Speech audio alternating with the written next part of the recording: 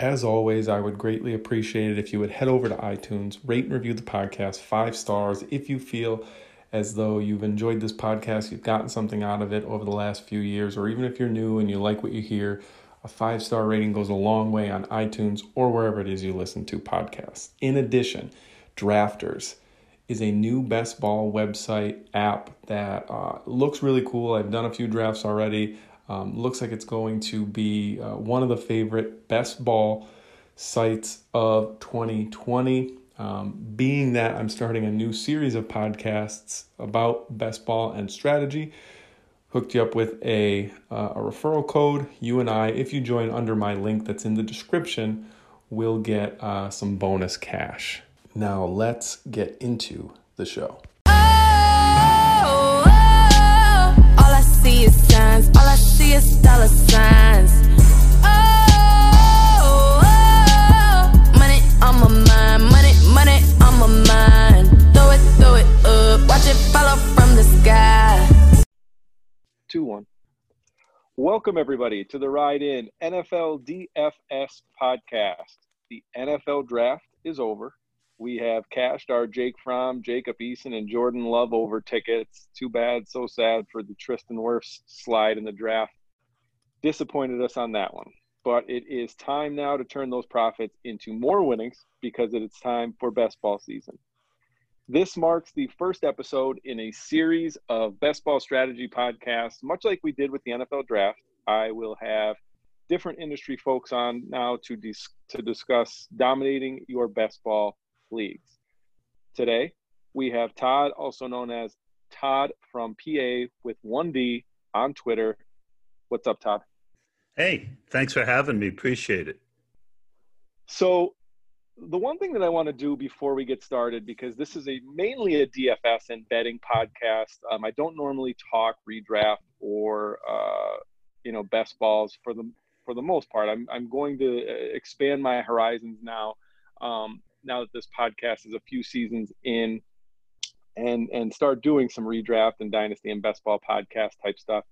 But for our listeners that have heard best ball on Twitter or have seen the advertisements on the websites that they frequent, can you just explain how it's different from redraft for us quickly? Sure. I think that's a wonderful question. So best ball is great practice for redraft. It gives you a really good idea of ADP. So that is one thing. The biggest difference is the type of players you select in best ball. And it'll tie into what we're going to talk about, how to build a portfolio and have exposure. But the key thing is certain players profile differently. For example, a guy like James Washington might be a guy that most people are just not going to draft and redraft this year because you never know when you want to start him. Best ball, he just has to go off. If, right now, especially with Chase Claypool being drafted there, I think people are overreacting to that. And he's going undrafted now in 21-round drafts often. But he profiles perfectly for best ball because he catches a lot of long passes. The key difference between best ball and redraft is you want spike weeks. And that's what you crave.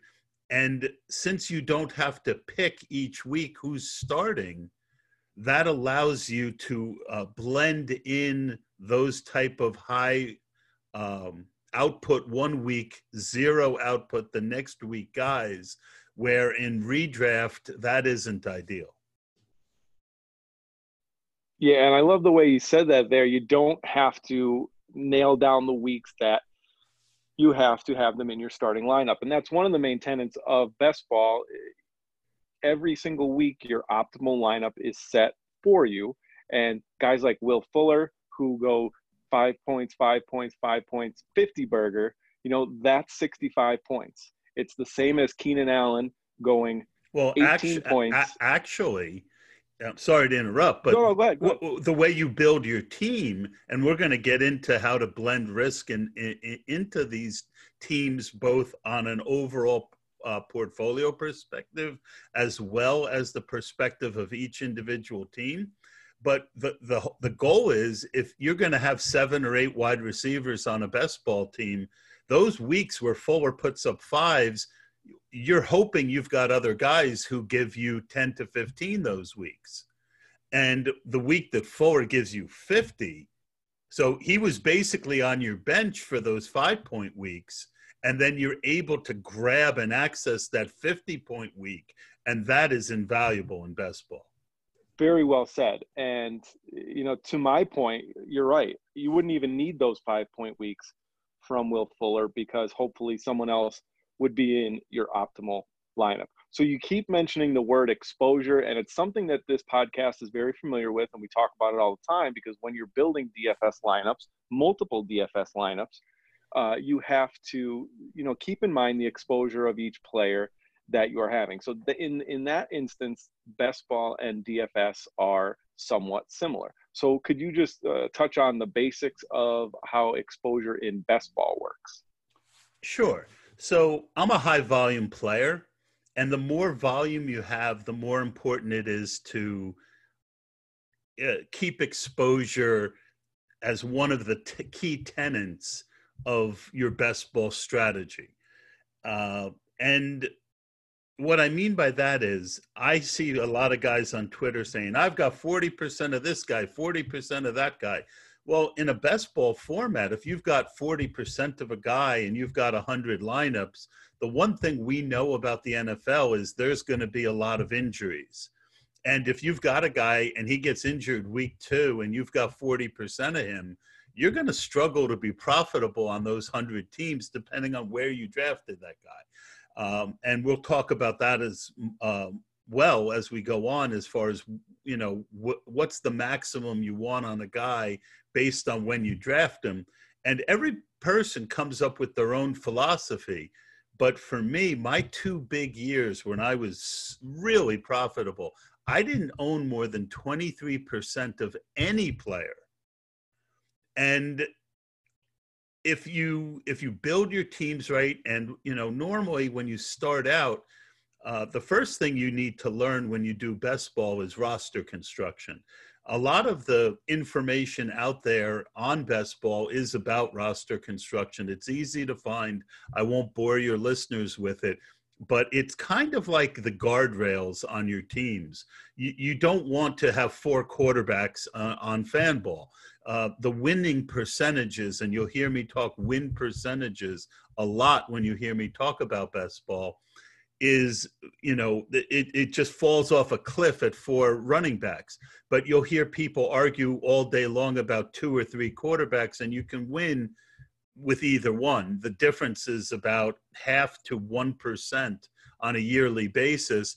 And that's also pretty noisy, because some years you'll get a late round quarterback who you take and he really goes off. That's going to make 3 quarterbacks look better than 2. So that's the basics of roster construction. Once you get past that, you want to talk about exposure. And to me, the key takeaway is it's about tier drafting. And that's how you end up with 23% or less. And we can get into that in a little bit. So the first thing that I think I want to get into is how drafting by round is different. And in a normal redraft, sometimes players have a strategy of being safer in the early rounds and then maybe take more chances with high upside guys later in the draft. Is that something that is mirrored in best ball? And how does your exposure to players in the earlier rounds differ, especially in terms of injury? Are you worried about, do you completely avoid injury risks in the first couple rounds, or are you willing to take some shots in those? That's where, by being, the big difference is, if you're doing redraft, you're probably only having 3 or 4 teams. When you've got 100 teams, right, the average is 8.5%. A certain amount of restriction is going to be put on you in the first round or two, just based on ADP. You might want, like, I would have loved to have had Christian McCaffrey more last year, but I never got the first or second pick. It just was one of those years where I wasn't getting that draft slot. So there's a certain amount of exposure tightening that happens naturally in the first two rounds, just based off of ADP and what draft choice you get or don't get. But the most important thing is you can win your draft you rarely win your draft in the first two rounds, but it's very easy to lose your draft. So every year, winning percentage, the highest winning percentage is almost always a first or second round guy. It was Christian McCaffrey 2 years in a row. Before that, it was Todd Gurley 1 or 2 years. So you're going to want you want to be overweight on the right guys. But the thing that most people don't realize is that by far the worst winning percentage is guys in the first or second round who underperform or get hurt. So we're talking 2 to 3% win rates. That puts you really behind the 8 ball. And that's why I don't want to be too exposed to anyone in the first or second round. I try to keep my exposure between 12 and 15%. Last year I didn't. And of course, the two guys that I went nuts on both disappointed greatly. Antonio Brown, we all know that story. I thought second round late. I was going through a lot of personal things and I just wasn't careful with my exposure and I got crushed. The other one was David Johnson, got crushed. So I really feel strongly 12 to 15% is the max.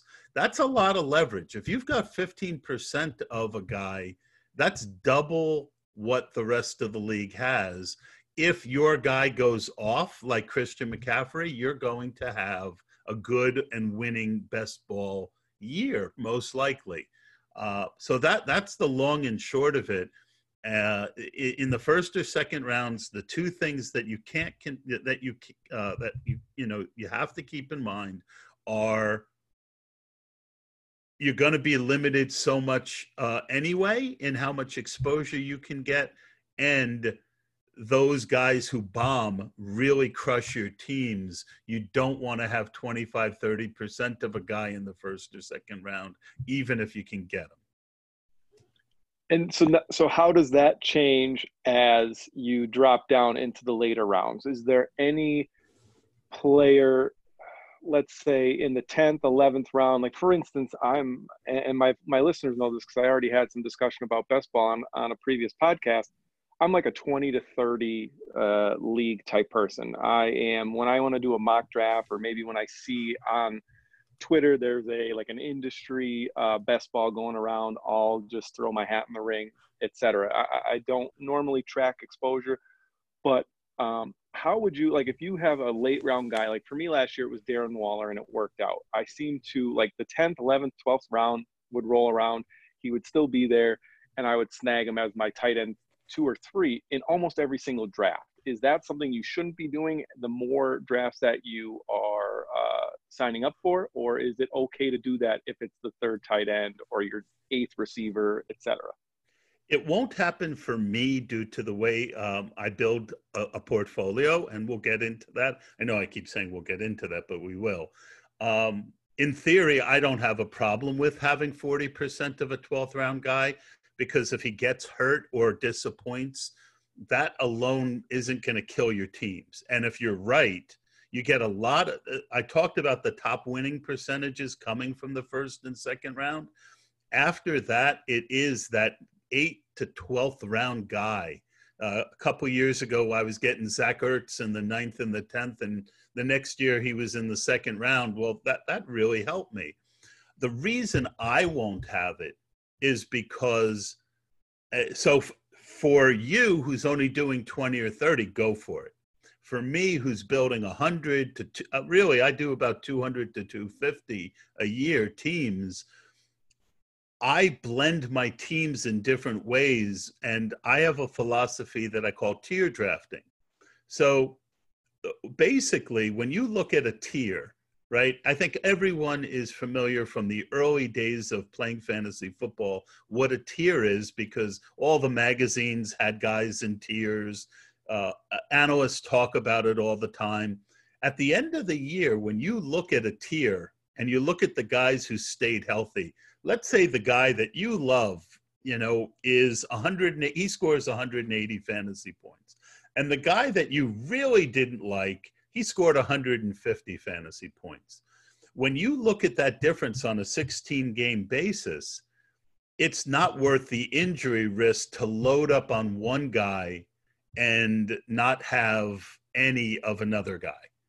That's just my tier drafting philosophy. So then what I do when I'm on the clock in those rounds is I look at my team and I'll use things like, once we get bye weeks, I don't want too many bye weeks the same week, because if you take a 0, you're playing a contest where you're really shooting for first place out of 12. You don't want to just give up points if you can help it.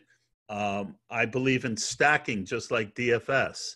If I'm looking at, let's say two wide receivers and I've got 15% of one and I've got 11% of the other, I'd like to get and 6% of a third guy. I might look, in that 6% guy, I obviously don't like him as much as the other two, but if his quarterback is already on my team, that's a great time to build some exposure on that 6% guy. So that's how I draft. I use different tiebreakers within a tier. And what that ends up happening is you supercharge each team while having a balanced exposure, because the one thing first of all, we're all going to be wrong anyway.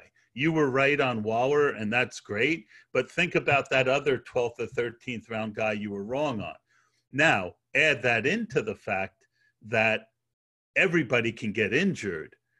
And that's why it's good to blend your exposure. I hope that made sense. Absolutely. And I think our listeners, as you are talking, they are relating this more and more to playing DFS, right? The exposures, the, being risk averse in certain areas, but then turning it on with the stacking just to maximize points is something that is very familiar to the listeners of this podcast. And I'll let you know that the player that I was completely wrong on, that was about on as many teams as Darren Waller, was Paul Richardson. So when you talk about mixing up your portfolio, that's something that I want to get into as well. Is there different ways that you go about mixing up your portfolio of players? Is there certain aspects that you focus on? Well, the first thing everyone who does a lot of drafts needs to do, and I don't always do it enough myself, but because it's human nature to not want to hold up a draft and to draft from your phone. But I'm a huge believer in using an ADP tool. RotoViz has the best one that I've used for years. Mike Beers, shout out to Mike, it's just a phenomenal product. And for FFPC, Darren Armani, Fantasy Mojo has, and if you bought both of those subscriptions, it would cost you $70, I think, tops. And then what you can do, because what happens is if you're going to do 100 to 150 drafts, think about it. I'm a DFS player, and when I started doing well at DFS, it was when I realized that a lot of things that made me successful at best ball translated. And one thing every DFS guy knows is, when you run your optimization tool, first of all, if you're building 100 teams by hand, you're probably doing it wrong at this point. With a last minute change on a Sunday, you're screwed. So every DFS player watches his exposure like a hawk, or he should, right? So it's no different in best ball. So when I'm on the clock, I go to the tool. It's easy to forget when it's not like a Sunday in DFS where you're building your teams and you know exactly what your ownership is. when you're drafting 7, 8, 9, 10 teams at a time, it's really, over the course of 7 months, it's really easy to forget, oh, I thought I had more of this guy. No, you don't. So basically, I'll go to the tool, I'll look at my exposure on the players, I'll look at the team, and I'll think, one thing we want to get into is blending risk, which again is something that translates very well to daily fantasy. And, so I'll look and I'll see, is there a stacking opportunity here? Is there a bye week here? I've got 3 or 4 guys. I like player A more than player B, more than player C, more than player D, but I don't hate any of them. And then I'll look at my exposure. I'll look at how much I own of each, and I will build in, that fail-safe of taking sometimes the C guy. And it might feel counterproductive at the time you're doing it, but when player A gets hurt week 1 and you've only got 15% of him and he would have scored 180 points, and this is if you're doing models, and player C would score 160, that's inconsequential versus the injury. So that's how I do it. Is there any point in which you factor in the risk of certain players when you're on the clock? For instance, if you feel as though you've already taken too many boom or bust players like a Will Fuller, or like last year, let's even say a Christian Kirk, where their big games were up and down, do you from that point think, all right, well, 3 of my receivers are these guys that, can kind of disappear, I better start taking somewhat safer players? Is that something? Or just talk about how you factor in risk when you're making your teams individually and as a portfolio. So the example I always use is an alcoholic beverage, right? We've all gone to a bar where there's not enough alcohol in the drink, and you just like, oh, I don't even feel like drinking this. And then you'll go to another bar where there's so much alcohol in it, you get completely plastered after 2 drinks and you don't have a good time that night, right? So to me, Absolutely. risk is like the alcohol in the drink, right? It gets you where you need to go. You need to have a certain amount of risk to be successful at daily fantasy football. Modifying that risk both within each team and as an overall portfolio then becomes very important. So to answer your question, yes. First of all, I would never get to the point where I have 3 Will Fuller-like players on the same team. That's just, it makes the team too fragile. And because I'm going to have plenty of Will Fuller and plenty of some other risky guys throughout the course of my whole portfolio, I don't need to put them on the same team. That's a way that I can, again, use my tier drafting philosophy. And, I love Will Fuller. He's a favorite of mine. He's a guy who, especially, I think he's being underestimated with Hopkins gone, because people just have, just like Dale. Another thing that really translates well from daily fantasy is, I love playing the guy who failed the week before, because players fail on 1 week. Well, Will Fuller is a guy who's failed. It looks like he's never going to stay healthy, but if he does, and Hopkins is gone with Watson as quarterback, he could be a 250-point player and put up 10 really great weeks and give you a 20% win rate. So, but I don't want to mix him with 2 or 3 other guys who, so if I've already got someone who I consider is risky, let's say a running back, I've got 2 running backs who are in, let's say I draft Kerryon Johnson and Damian Williams. They both drop to the 6th, 7th, 8th round. I feel they're being undervalued at that point versus what their role might be. But now I can get Will Fuller the next round. No, that's when I'll look at my tier and say, who else is in this tier? Slayton is being drafted in that tier.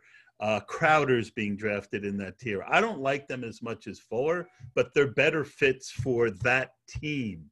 And that's how I also blend my overall portfolio, because I'm mixing the risk in each team. this is great stuff, and the comparisons with DFS I think are going to get our listeners, if they haven't been best ball players in the past, it's definitely something that I recommend that you try, especially because DFS is on hold for right now. Aside from Outlaw Tour Golf, which is this tour of jabronis that are playing golf in Arizona right now, that you can gamble on, or Madden simulations, etc. There's really not much going on. So if you used to play NBA, if you used to play MLB, and obviously right now you can't get your money sunk into that operation, then I think best ball is definitely the way for you to go, because hopefully we do have NFL in a few months, and that is something to occupy your time at this point. Not only that, we all know the best 3 weeks of NFL is the first 3 weeks. The year that I won like 15 grand on DraftKings one year. I came in 5th in the slant. I had a couple other big hits. That team that was 5th in the slant also came in 13th in the Millie Maker. I think it was 13th or 15th in the Millie Maker. Nice. A lot of the top DFS weeks I've had are with guys that I was real familiar with from following best ball. One of the things that I really look for is talent. This is one of the things I think that translates very well from best ball to, I don't want to draft a Cole Beasley. I mean, he's fine. There's nothing wrong with Cole Beasley, but he has no ceiling, right? Maybe in a week of NFL, 1 week out of 16, he'll give you a ceiling, right? But do you really want to invest your money in that guy in best ball? Give me that guy like James Washington. Give me that guy like Kenny Stills historically. Give me the guy who can, or a running back who is the backup on a team, or a third down back where if the main guy gets injured, now he's the main guy. I'm always looking for talent and finding those talented guys who need a break. And then if they get that break, and you're looking at a daily fantasy week and you're saying, man, I know this dude's talented and now he's got the opportunity, and that's where I am willing on a DFS Sunday, I'm willing to go 70, 80, 90% on a guy. It's completely different than best ball, because I don't have to worry about injury except for an in-game injury. And, if that happens, you move on to the next week. So you can put a really heavy stake on a guy that's talented like that. Like one year it was Chris Thompson. I got Chris Thompson at like 0.5% owned, and he got 25 DraftKings points, and I almost took down the tourney. Yeah, and I think one of the important questions that you could ask yourself when drafting a best ball team, which is different than drafting a DFS team, if Cole Beasley's 3K and you think he's going to go for 10 points, more so in a cash game, yeah, okay, you're 3xing your salary, and if it fits with the rest of your team, you love what the rest of your team looks like, that's fine. In a best ball setting, you have to ask yourself, how many times is Cole Beasley going to crack the starting lineup? And, if you think it's potentially 0 or 1 or 2, then obviously you want to shy away from him in favor of someone, like you said, James Washington, who may crack the starting lineup 4 or 5. But when they crack the starting lineup, if they give you 17 to 22 points, that's what you're looking for. Right. Exactly. You don't. Yeah. I mean, hopefully like a guy like Jarvis Landry is a good guy to build into a best ball team. But and this is another way that you build in risk. So I look at my wide receivers, here's wide receivers that I just pulled up a random team that I drafted, just finished. I got Mike Evans. I've got Marquise Brown. Now, we all know Marquise Brown is super high risk, right? Super fluctuating. Small guy, could get hurt. My next wide receiver was Darius Slayton, another guy with upside, but not as fragile. Then I took Manny Sanders and Hunter Renfrow as my next 2 picks. This was pre-draft, so Renfrow had more value at that time. So Evans is, Manny Sanders should be a guy who gets points every week. Renfro's a guy you would think would give you that. So I'm looking to, build a wide receiver core, and I'll pull up another one. I've got Tyreek Hill, and then my next pick was Allen Robinson, and then Michael Gallup, then Will Fuller, then Deontay Johnson, and then mix in Preston Williams, Alan Lazard. So I've got a mix there. That's a little bit risky of a crew, but when they hit, they're going to hit pretty big. And that's what you want in best ball. So one of the things that you just touched on was running backs, and you mentioned third down backs, potentially backup running backs, goal line running backs. There are, in the NFL today, there aren't many backs that are on the field for 95% of the snaps like Christian McCaffrey is. So is zero RB something that you deploy when you are doing your best ball teams? Is there a philosophy that you have with drafting running backs? Well, yes. In general, I want to get them early. I like coming out of the first 6 rounds with 3 of them. But I will. So to answer your question, on an overall portfolio, I always want to have 5 to 10% of my teams be 0 RB teams. And those just kind of come to you because you'll just find yourself, well, the best guy on my board right now is a wide receiver. Best guy right now on my board is a wide receiver. Best guy is a tight end. Now you're through 3 rounds and you have no running backs and you say, you know what, this will be a 0 RB team. And what people don't understand about 0 RB, they just think it's avoiding running backs early. There's a certain profile that Sean Siegel talked about when he introduced this theory. And it's guys who have, it's third down backs who will catch passes, give you that 10, 15 points a week. And then you're mixing in a lot of guys who are the backup, basically. Guys like Latavius Murray is a perfect example. Latavius Murray is, you're hoping he's going to pay off your 10th round draft spot enough with no injury to Alvin Kamara. And what you're counting on is him giving you 10 points, 8 points, 10 points, 12 points. And you're finding 4 or 5 guys like that. And then you're hoping for 1 or 2 injuries and those guys crush. But what you're really counting on is those 5, 6 wide receivers really doing well. And then if you get lucky and you get an Alvin Kamara injury on a team with Latavius Murray, now you've got the equivalent of a second-round running back on a team, but you paid 10th round, 11th round for him. That's the key to 0 RB. And then what I like to do is I like to mix in not just 0 RB teams into my portfolio. If I like to build, one of the winning strategies is 2 early tight ends. And that has a great winning percentage some years and a terrible winning percentage other years. Really depends if those tight ends get hurt or not. So on a year where you got a Kelsey and a Gronk and in your first 2 picks and they stayed healthy, that is a great way to build a team. But if one of them gets hurt, it's a terrible way to build a team. So you don't want a ton of exposure, but I do like to build 10 to 15 out of 100 teams where I've got 2 early tight ends, 10 to 15 that have 0 running back. So now my overall portfolio is mixed just as my individual teams are mixed.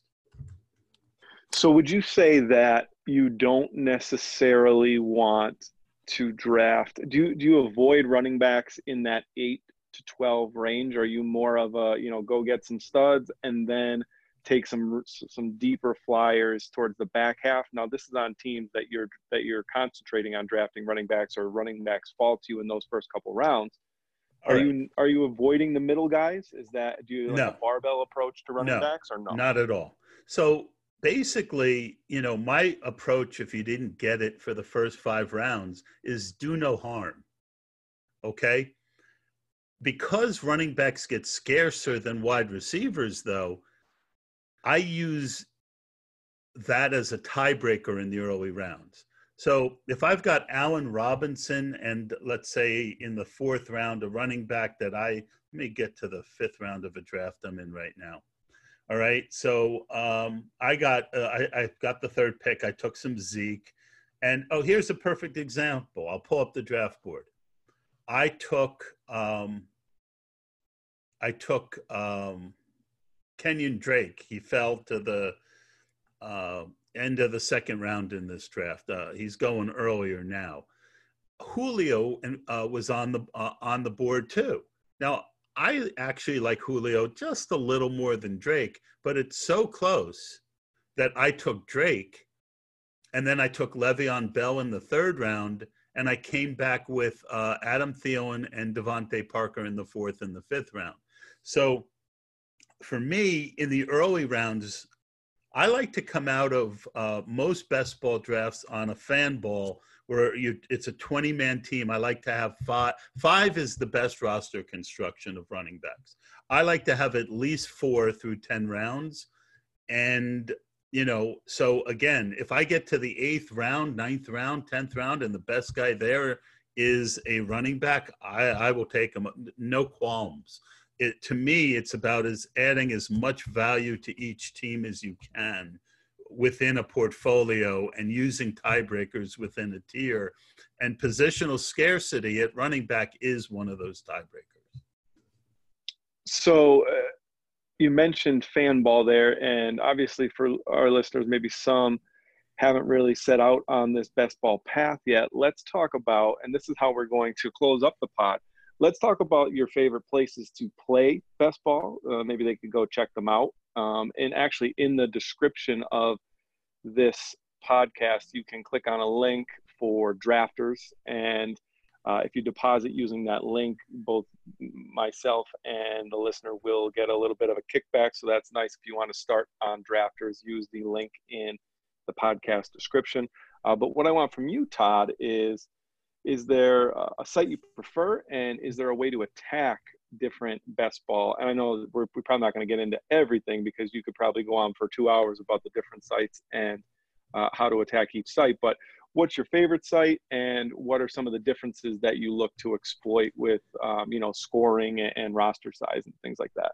I don't have a favorite anymore. It used to be Fanball, but it wasn't Fanball at that time. MFL, myfantasyleague.com, invented best ball for the most part, right? And it was all the talk of the industry. It was what I studied. I wrote articles about, podcasted about. I do my own Run to Daylight podcast where I do a lot of, if you want to learn more about best ball and you don't mind following me on Twitter and listening to my pod.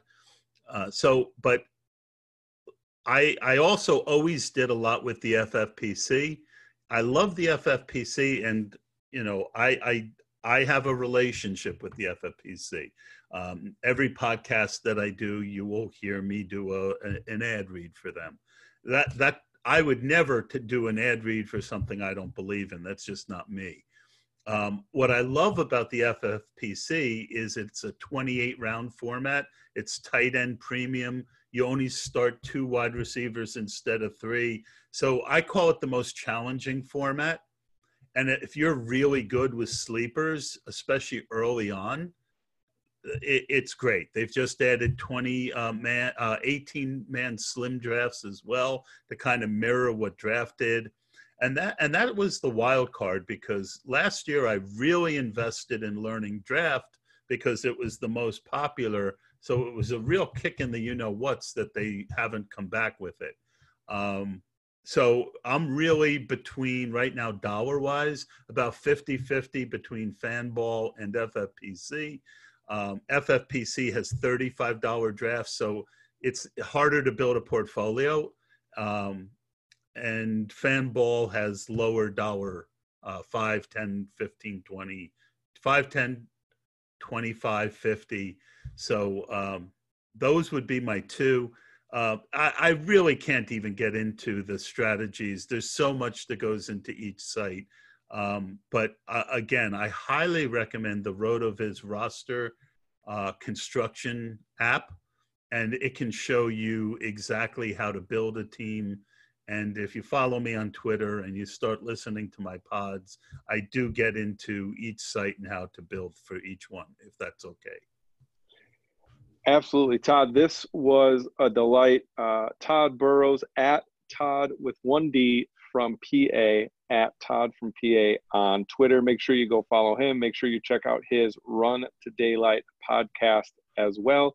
If you're interested in starting up some of these best balls, as I mentioned, in the description will be some links for you to click to join some of these websites where we both get a little bit of a kickback. Would be a nice thank you to Todd and myself. Todd, thanks for coming on. It was a ton of fun, ton of insightful stuff. Oh, all I see is signs, all I see is dollar signs.